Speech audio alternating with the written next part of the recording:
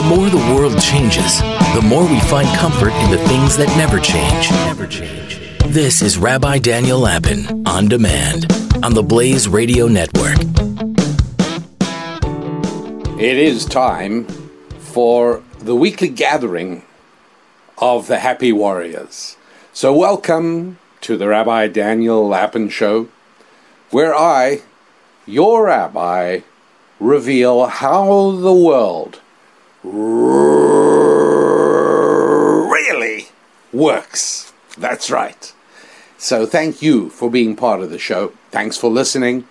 And those of you who've been helping to tell other folks about it and bring aboard more new Happy Warriors, well, you've been doing a great job, and I thank you very, very much indeed. Have you ever heard the question, look, do you work to live or do you live to work?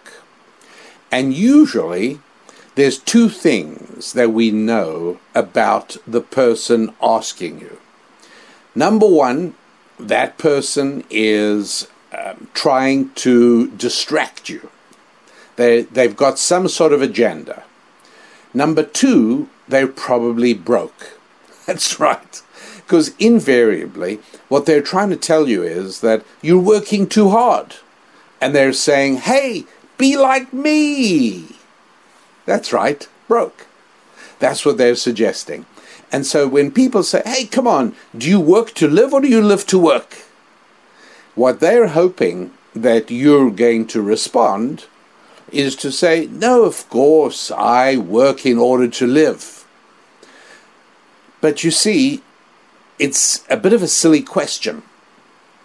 It's a little bit like saying, hey, do you eat to survive or do you survive to eat? Well, I don't only eat to survive, because if I did, then I would just eat, vitamins and some bread and water, or I'd gobble down a couple of cans that I'd quickly open. But I certainly wouldn't sit down to a meal, and I wouldn't enjoy it any more if it is served on a nice starched white tablecloth and it's served up on beautiful china plates and the food is laid out in attractive ways. All of these things, let alone the company at a meal, all of these things add immeasurably to my enjoyment of eating. But if the only reason that I ate was to survive, none of those things would matter. They'd be completely irrelevant, because I'm only eating in order to make sure my body has enough fuel to drive it till the next meal. That's all. In the same way that an old railway locomotive, steam locomotive, used to stop and pick up water and coal in order to be able to get to the next place where it would be able to load up with water and coal. Even all those old Western movies, you'll remember, lonely railway siding, and one of the things you always see is a water tank. And the engineer would bring the locomotive so that the water tender was just under the tank, and he'd pull the lever and water would come gushing down and fill up the tank. That's right. If that's what eating was all about, I only eat in order to get to the next meal, then I really don't need all the things that add so much to eating. So do I eat in order to survive? No, that's obviously not true. Well, then I must survive in order to eat. That's ridiculous. Eating is certainly an important part of my life. It's far from the only part of my life. So I don't eat in order to survive, and I don't survive in order to eat. I must conclude this is a silly, nonsensical question. How's about, do I live to work or work to live? Do I live in order to work? Not at all. I have many other interests in life. Do I work, therefore, in order to live? No, if that was true, then if I won the lottery, I'd stop working. And smart people do not stop working. It's one of the reasons you don't retire, right? Because if working was only in order to live, when you have enough to live on for the rest of your life, you can stop working. But that's not a healthy situation. Everybody knows the stories of the things that happen to those who win the lottery and quit work. As a matter of fact, it is very difficult, if not impossible, to find people who have won the lottery big time, quit work, and lived wonderfully successful and happy lives. It's really hard to find stories like that, contrary to what you might think, oh, if only I had won the lottery, I'd never go to work again. Well, you may not go to that work, you may change job, but you'd find very quickly that your life would become a real downer without work. There shouldn't be just employee of the month, there should be boss of the month or employer of the month, because there is so much that we get from going to work. So the whole question is completely nonsensical. Work is not why I'm living, and I'm not living in order to work or working in order to live. Nonsensical question, and nonetheless one that you keep on hearing. People always say, particularly, if you're hardworking and you really, I remember this used to happen to me sometimes, less so these days because I don't mix with people like that anymore. But people would say, come on, let's get together. And I say, look, I'm really sorry. I just, this is not a friend. It's not somebody with whom I have a close relationship. And I just say, look, I'm really sorry. I don't have time for random socializing. I really don't. I'm working very hard. And I have whatever extra time I have available is for my family, for my Bible study, and to just sort of get together with you and have a beer. I mean, I'm sorry, it's just I don't have time to do it. And the answer would sometimes be, oh, come on, do you just live to work? Is that all there is in your life? No. Well, you work to live, right? You're not just living to work, you work to live. Well, come on, live a little. Well, you see, that's what we come across all the time. And it's a nonsensical, do you live to work or work? Silly, silly question. Work is a part of life. It's not the only part of life. And but it is an important part of life. It's a very important part of life. Why do I say this? Because it adds meaning to our lives. It really does. So much so that, about 3 or 4 years ago, a person consulted me, asked if he can talk to me about a family problem. Fine. So I set up a time, and we got onto the phone, we started talking. And he tells me a long, detailed account of his 23-year-old son who's at home, and he dropped out of one college, went to another one afterwards, didn't do well there. Eventually he came home, and now he sort of sits around the house most of the day, and I try to get him to come to work with me. I want him to get interested in my business. He has very little interest. He's always saying, no, he can't come today, he's busy. What are you busy on? I got stuff. And, he's not on drugs or anything. We'd probably know that. But, certainly a lot of time on his computer and definitely video games. And he talks to people all around, a lot of conversation. But he's 23 and he's not thinking of any part of life at all. What do I do? I said, does he ever leave the house?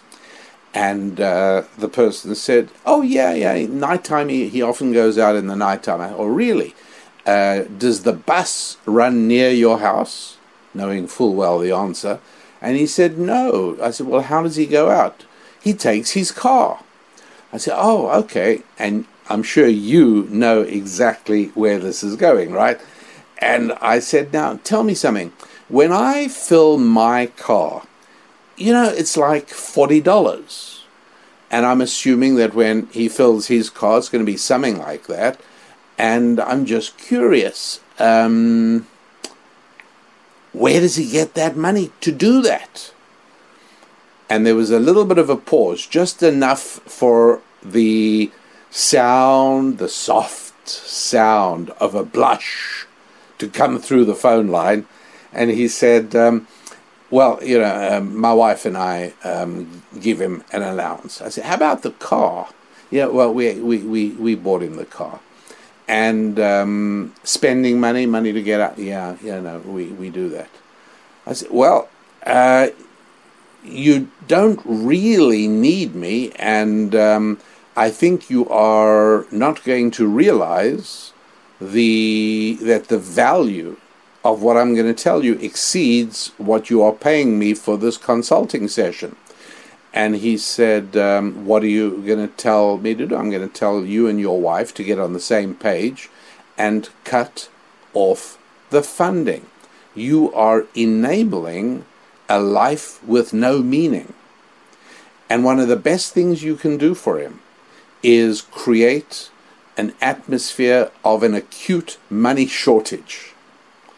And what's going to happen is that the atmosphere around the house is going to be extremely painful. And you're going to wish you never asked me what to do. But if you can hang in there and stay that course and remain steadfast, and your wife can remain on the same page, then within 6 months, you are going to call me up and thank me. And you're going to tell me everything is wonderful again.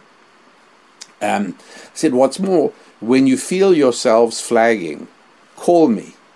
When you feel yourselves unable to witness your son's pain and suffering, and when you cannot any longer stand his abuse at you for turning off the spigot, the cash spigot, call me. Let me help talk you through it. Let me try and re-strengthen your resolve. Well, I'm happy to report this particular story, although I wasn't at all certain that it would. The story had a happy ending, and they called me numerous times during the next few months, many times, to tell me what he was doing and what he was saying and how he was abusing them and how he was yelling. And he was going to leave the house and he's going to kill himself, all the threats and everything that came on. And that was a hard one, by the way. I was pretty sure that was not going to happen for reasons that have nothing to do with this part of the conversation. But it had a happy ending, and he went and got a job, and it didn't last very long. He got another job that went better, and he stayed at that job for a while, did pretty well at that, and then came and applied for a job in his father's company. And his father asked me what he should do, and I said, don't engage in nepotism. He hasn't deserved anything yet. Whenever you find yourself losing strength, just remember some of the names he called you and your wife a year and a half ago. Start him at the bottom, at the very bottom, and make him report to somebody else, not to you. And let that person know that there's no special favoritism, that if he cannot hack it in the company, he's not going to stay.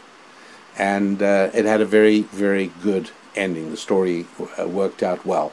But when people have no work, it's very difficult to find purpose in your life and meaning in your life. Does that mean work is the only thing? No, of course not. You know our 5 F's. And as some of you more regular and diligent and alert listeners know, the 4 F's became 5 F's recently. And that's it. I'm not going to surprise you with any more. That's it. I just took a little while to add the last one because I wanted you to really get the hang of family, faith, friendship, and finance. But then we added fitness, physical fitness, spelled F-Y-S-I-C-A-L, F-I-T-N-E-S-S, physical fitness, that's right. And that is the 5th one. You see, these 5 F's actually provide you with a roadmap to meaning in your life. Yeah, that's exactly right. Let's start with family. Right. The connection with other people in your family, hugely valuable in terms of providing you with a framework, a foundation on which to build your personality and your life. Family, hugely important. Friendships, yeah, very important. With no friendships, life can be incredibly lonely. So you need that as well. Faith, absolutely. Right? I mean, faith that there's something bigger than my life. There's something up there that is transcendent and all-explanatory and all-powerful, who loves me. I'm important to him as he is to me. That's a very important dimension of meaning. And finance, yeah, that's work. Getting some finance, hugely important. And fitness. You know why that provides meaning? Because you are struggling against your lowest instincts. My lowest instincts, like yours, would be to sit around on the couch, watch television, and eat stuff and drink beer. That would be my basic instinct. And now I say, you know what? I'm going to have to eat in regulated quantities. I'm going to exercise vigorously and strenuously and methodically and routinely. And I am going to get my fitness up. So you are fighting your baser instinct. That is a kind of a war which brings meaning in and of itself as well. And it is hugely satisfying. When you hear of athletes talking about runner's high, that point at which your body stops hurting and you feel as if you're flying, that is something that comes as you feel triumph over your bodily baser instincts. So those 5 things bring real meaning to life. Somebody wrote to me recently, and you know how to do that, right? You go to RabbiDanielLapin.com, and you go to where it says contact us or about us, and then contact us, and you're able to send me a note. Well, that's what somebody did, wrote and said, I would like to add a 6th F, and that would be freedom. And I said that on a show in the next little while, I'll mention why I wouldn't dream of doing that. It's not just that I'm not interested in adding any more F. 6 is the right number. But no, it's not that. It's that freedom doesn't belong. Freedom is something I might fight for. Freedom could be a value that I commit myself to. Absolutely. But that's not an essential part of everything that makes me who I am. And I think all of those 5 Fs, faith, you get that, right? Fitness, you get that. Family, absolutely. Friendships, you get that. Finance, I find, is one of the hardest ones for people to understand. Finance is truly difficult for people. What is the challenge? The challenge is that deep down they feel that there is something unworthy about having finance as something that's important to me. Family, yeah, my faith, yeah, sure. Friends, yeah, I stick by my friends. But that money is important to me. Now that is very difficult for people to fully grasp. And so I want to read you a short passage from a great American psychologist, lived quite a long time ago in the 1800s, and his name is William James, and the book is called The Principles of Psychology by William James. And here is the section I want to read to you from chapter 10. In its widest possible sense, however, a man's self is the sum total of all that he can call his, not only his body and his psychic powers, he means spiritual powers, but his clothes and his house, his wife and children, his ancestors, and friends, his reputation and work, his real estate, his horses, his boat, and his bank account. All these things give him the same emotions. Listen carefully to this. All these things give him the same emotions. If they wax and prosper, he feels triumphant. If they dwindle and die away, he feels cast down. Not necessarily in the same degree for each thing, but in much the same way for all. That is so beautiful and so profound and so very true. I might actually put those exact words in the description of this podcast, perhaps, just because I think it's worth really reading it another time and seeing what it's all about. You see, what he's saying is that it's all the 5 F's. Your physical health, your friendships, your relationships, your family relationships, everything, and your money and your bank account and your real estate and your house, everything you own, all part of everything that makes up the totality of you. That's right.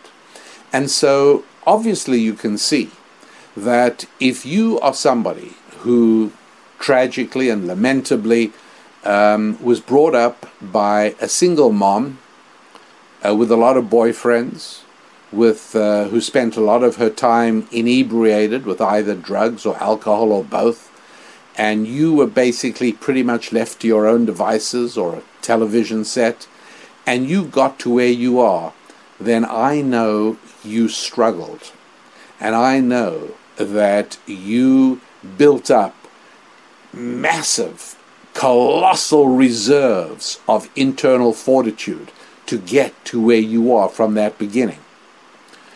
If, on the other hand, you grew up as a beloved child of successful parents, and there were 4 wonderful grandparents, and everybody was married all their lives to their spouse, and they all were creative and productive and successful, and you've got happy, successful siblings, and when your grandparents passed on, they left as legacies to your parents and to you and your siblings certain things, certain assets. And your parents have things and they've launched you in life. You certainly have had it much easier than the other person, much easier. But you probably are also a lot farther ahead, because you are standing on the shoulders of your parents, who stood on the shoulders of your grandparents. You didn't have to do it all yourself. Just think about where science would be if every generation had to start from the beginning and figure it all out for themselves. Let's imagine we didn't have a thing called books, and there was no way to communicate information, and each generation figured out certain things, some more than others, but at the end of it all, the next generation had to start all over at the beginning, right? Wouldn't do very well. The system that was put in place is a system whereby there are huge benefits from intergenerational continuity. Now, one of the things that secular and very often socialist-leaning governments attempt to accomplish is to try and establish equality so that everybody should be the same, and they want to, as much as possible, eliminate any benefits that might accrue to one person over another by virtue of family background. It's one of the reasons that lefty governments, as much as possible, tend to impose estate taxes, which I believe are much more accurately referred to as estate taxes. Excuse me, I said that wrong. What I meant to say was they are much more accurately referred to as death taxes. That's right. All your assets on which you've already paid taxes coming around the first time getting it, now when you pass on, you cannot just hand them off to your relatives and your descendants and your heirs. No, a whole lot of that, as much as possible from the point of view of a left-leaning government, should be paid as a tax. And their logic for that is very simple, right? Their logic is, hey, when you pass on, that doesn't belong to you anymore. Everybody understands that by the basic natural laws of property, property can only be owned by live people. You're no longer alive, you don't own your property anymore. Well, who does? Well, the government, obviously. Really, it should belong to everybody. The idea that your children should enjoy this advantage over all the other children of society is evil. It violates our principle of equality. And so we will distribute it for all the other children. We'll call it a tax, and we'll take it, and we'll see that all the children will benefit, not just yours, including yours, but not exclusively yours. That's the argument. And it's a very strong argument for a secular mindset. There are now several school districts of which I'm aware. There are probably many more of which I'm not, right? Because there are thousands of school districts around the country. But there are a number of school districts that have set up a system of children learning at home. Some schools I know are doing it by telephone. Other schools have actually handed out tablets to each child. Other schools do something else. But they've all, during the coronavirus crisis, they've all been figuring out some ways of homeschooling, excepting a number of school districts have said we're not doing it. Now, I'll tell you why they're really not doing it. They're not doing it because the teachers' union said, hey, this is a paid vacation. Never mind that many of the parents of our students are not getting an income. Nothing is changing in the income of our teachers. And on what is more, we're going to give them a few months paid vacation. That's the real reason. But the stated reason for why these teachers are not going to be doing any form of remote teaching, because it wouldn't be equal. There are some children who have parents who will work with them.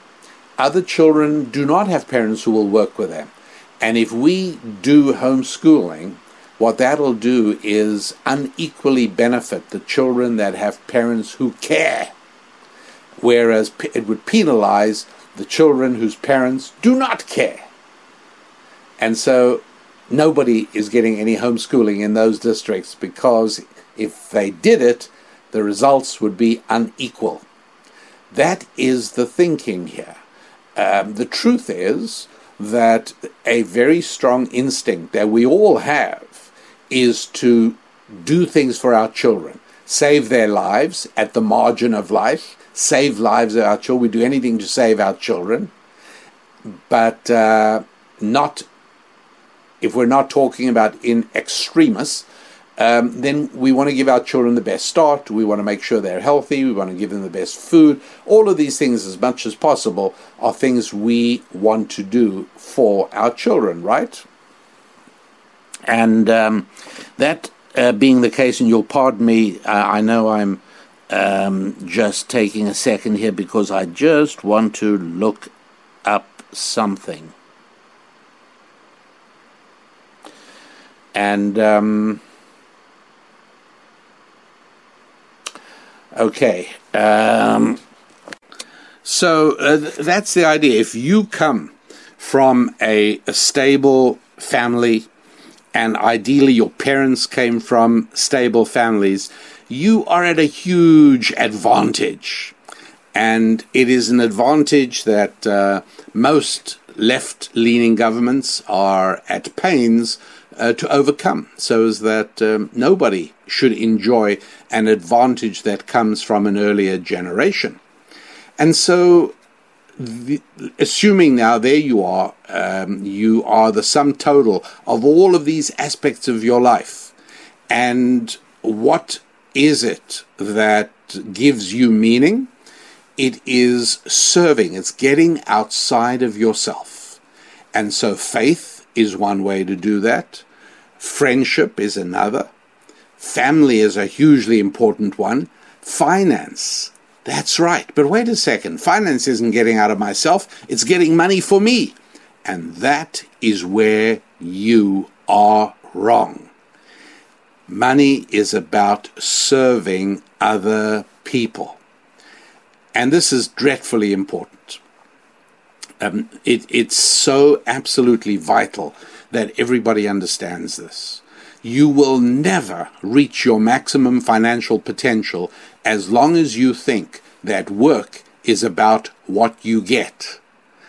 To put it very directly, you actually don't have to worry about the money coming in as long as you make sure that you are obsessively preoccupied with the needs and desires of other people. The money will come by itself. That's how important that is. And so, yes, meaning comes from getting outside of yourself. As far out of myself as possible is with God. That's with faith. My family, that's wonderful. Yeah, that's out of my friendships. Yep, take care of them. Fitness. Remember I said earlier, it's overcoming your basic instinct. Yeah, fitness is really getting out of yourself as well, isn't it? Because it's your mind forcing your body to do things it doesn't really want to do. Your body wants to eat a whole lot and work and exercise very little. And you're exactly the opposite. And so that is really getting outside of yourself. And that's why being fit and getting fit can be hugely satisfying and meaningful. Are there people who take it to an extreme? All of these things can be taken to an extreme. That's right. I know somebody who never ever married. Why? Because he never ever wanted to be away from his mother. He didn't want to have anything come between him and his mom. So yeah, that'd be a case of family being obstructive, going too far. Faith, yeah, there is such a thing. I mean, there are people who sometimes develop such an intense love affair with God that they're not able to live a normal life like normal human beings. They can't. And friendships, yeah, people sometimes even get misled and they say, listen, my friends wanted to do it. So all of these things can be abused. The question is balance among all of them. Now, one of the interesting facts about society today, and I'm most familiar with society in America, and so it's here that I am focusing my comments, although I'm sure you will find application where you live as well. And that is that there is a division in American society. It is not a division between rich and poor. It's not a division between men and women. It's not, in spite of the fact that the left tries to persuade you that the country is divided, the women and there's men who hate them. That's not the case. And the country is not divided between rich and poor, in spite of the fact that they try and tell you, oh, the rich don't pay their fair share, the rich have to do this, the rich, the one percenters. All of this is designed to make you believe that the real division in the country is between rich and poor, or men and women, or color. Blacks and whites are divided. Not at the last black church I had the honor of speaking to in Washington, D.C., right, Bishop Harry Jackson's church. No, I did not see it there at all. I did not see a division between blacks and whites. No, not at all. I saw us all children of God trying to gain deeper understanding into his book. And so these are not the divisions in American society. What are the divisions? Well, the divisions are actually spiritual. The divisions in American society are primarily between those who believe that Judeo-Christian biblical principles are vital for our nation's survival, and those who believe that Judeo-Christian Bible principles are primitive obstructions to what they think of as progress. That is the main cultural canyon that cuts through the society. And there are people who are black on both sides, there are people who are white on both sides, there's rich on both sides, people with less money on both sides, men on both sides, women on both sides. Those aren't the divisions. The divisions are, how do we feel about Judeo-Christian based biblical values.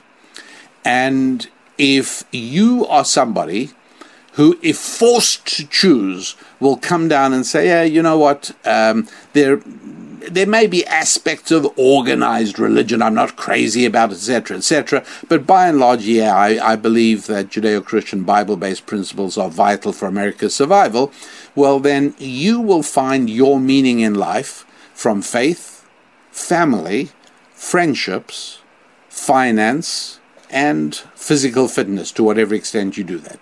That's where you'll be.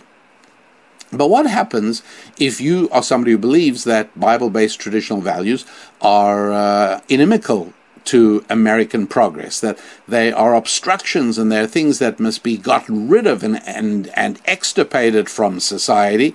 Well, then let's see now. For you, faith, what is faith? Well, faith is the promotion of a government-centric society instead of a God-centric society.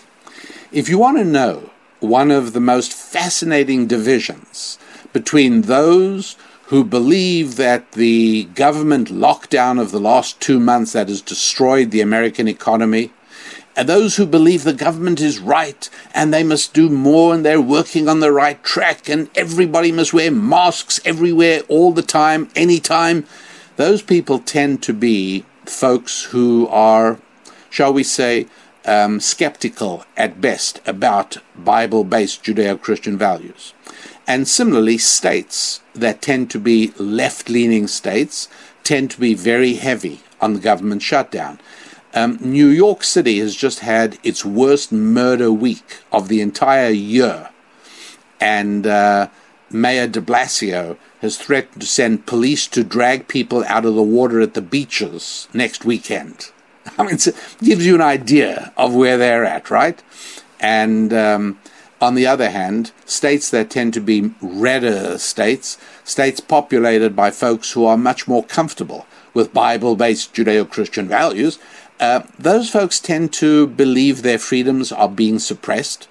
They have become increasingly angry and resentful at government overreach, seizing extra-constitutional powers in terms of shutting people's businesses down. Says who? Where do you come off on that? Well, it's an emergency. It's a public health issue.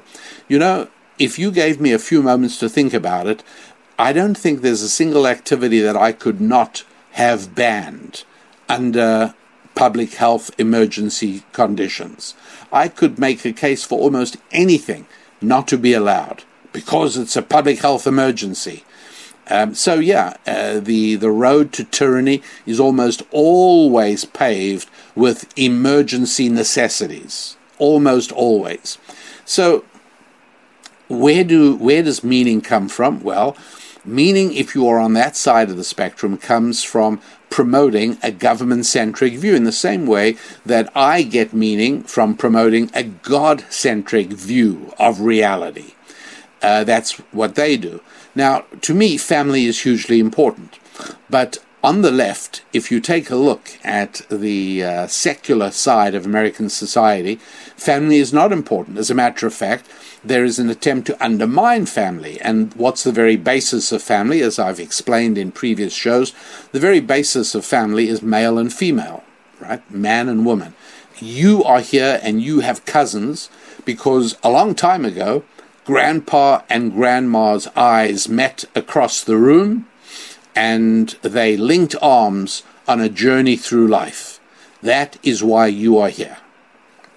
And so, not surprisingly, the left tries to undermine all differences between men and women, so that the entire foundation of family doesn't even have its basis for survival.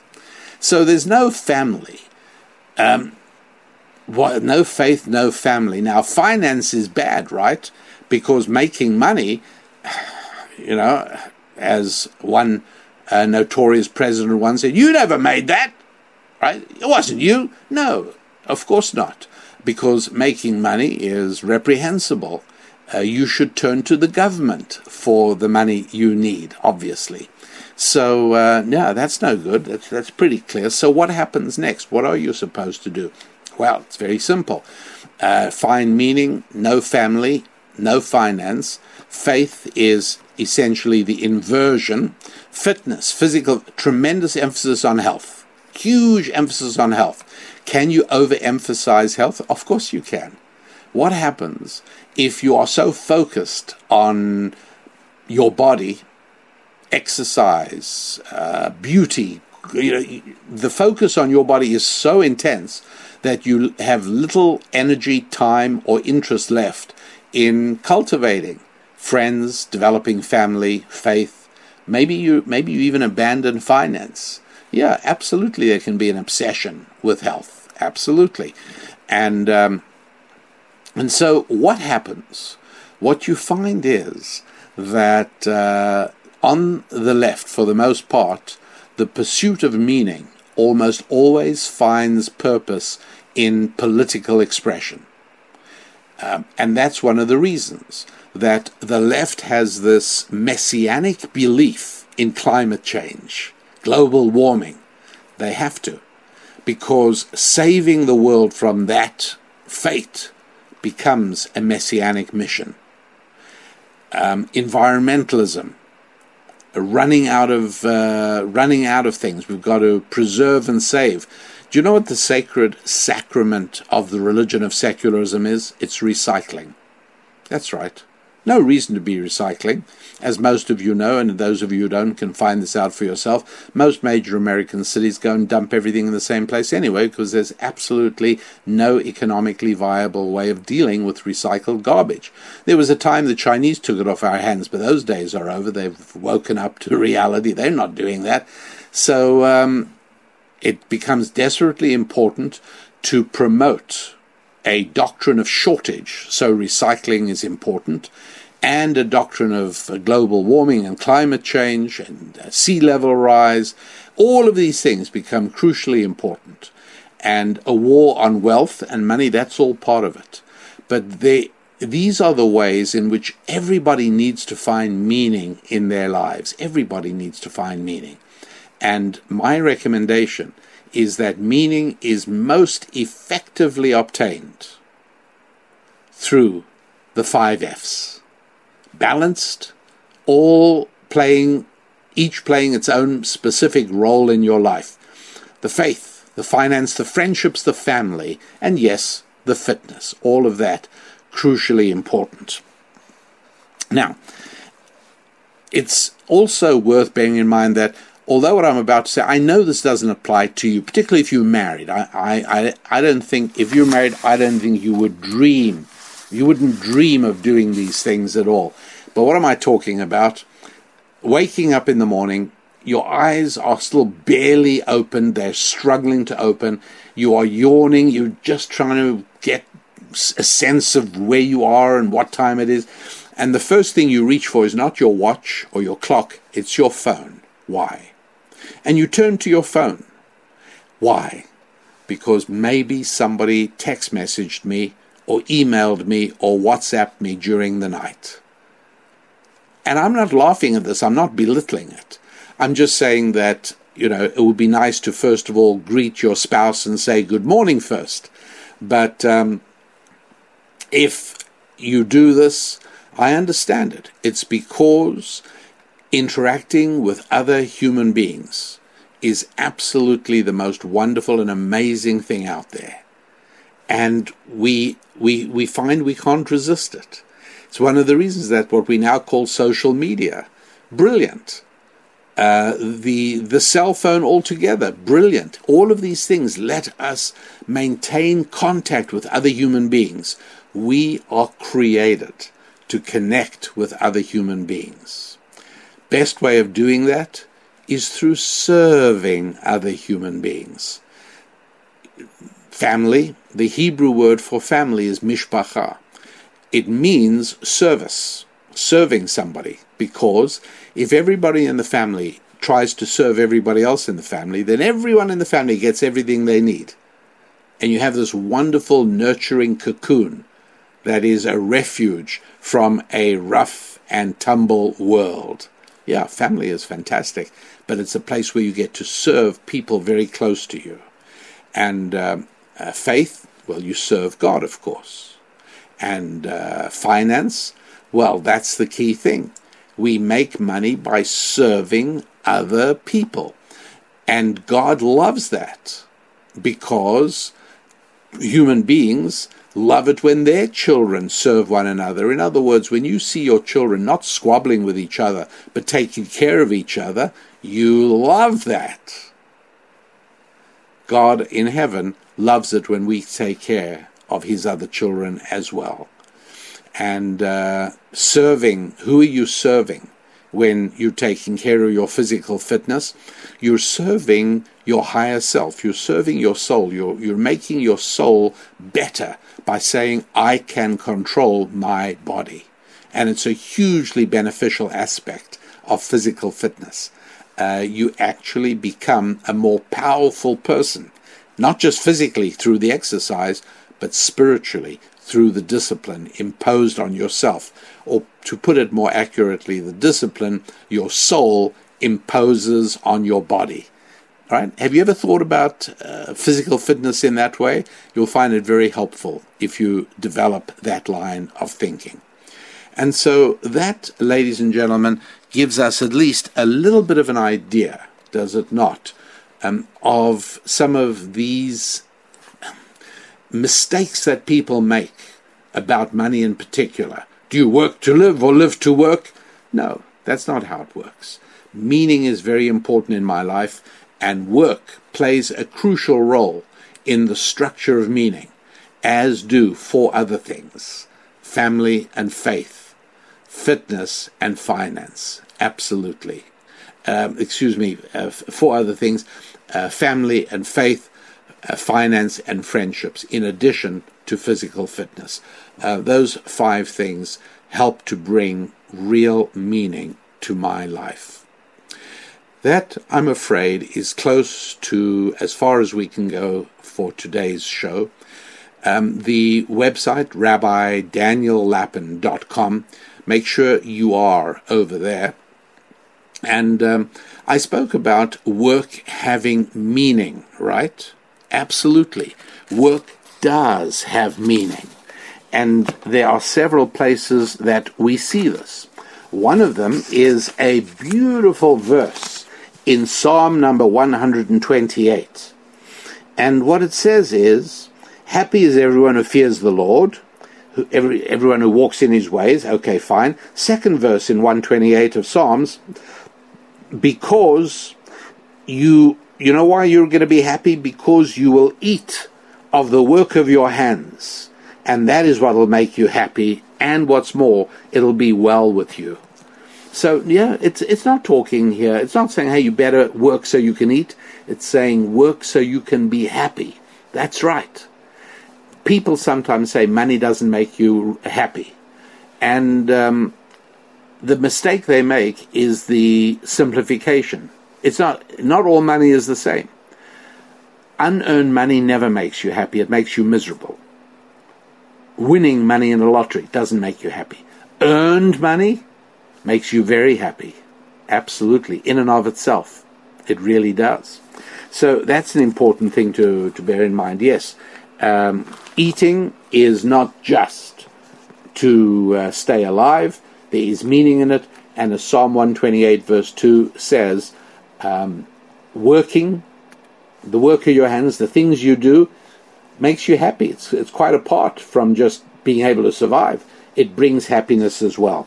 And that's why it is in the fourth commandment, Exodus chapter 20, verse 9, 6 days shall you work and take care of all your business. But the fourth commandment is all about the Sabbath. It's about not working. So surely it would be fine. I mean, I understand the fourth commandment says, do not work on the seventh day. Okay, fine. But you know what? I'm going to retire, so I won't work on the other 6 days either. I won't work on any of the days, but at least I'm not working on the Sabbath. So, Lord, I'm sure you're very happy with me. And the answer is not at all, because part of the fourth commandment is don't work on the seventh day.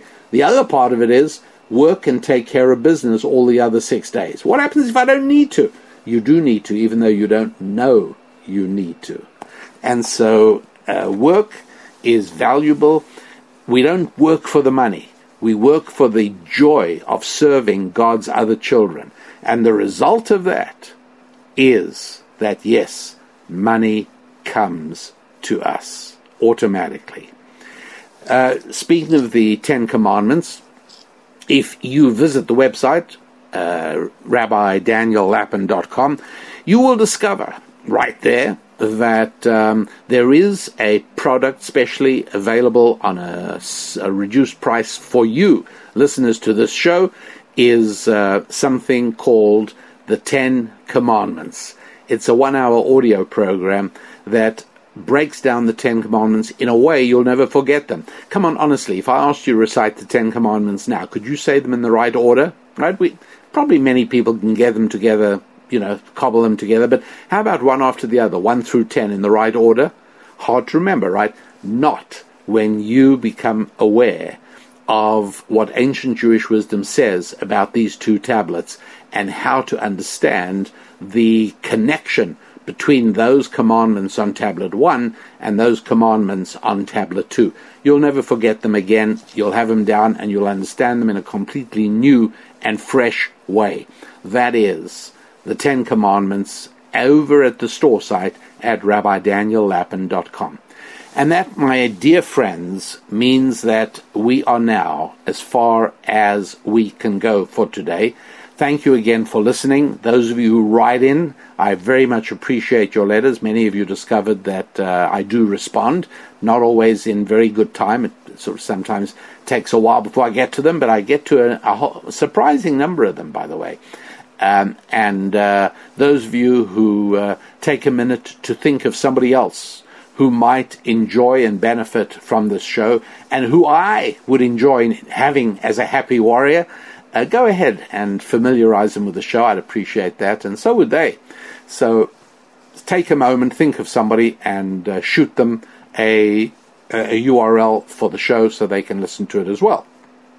And that means that until the next show, ladies and gentlemen, happy warriors all, I am Rabbi Daniel Lapin, wishing you nothing but good times with your fitness, yes, your faith, your family, your friendships, and your finances. God bless.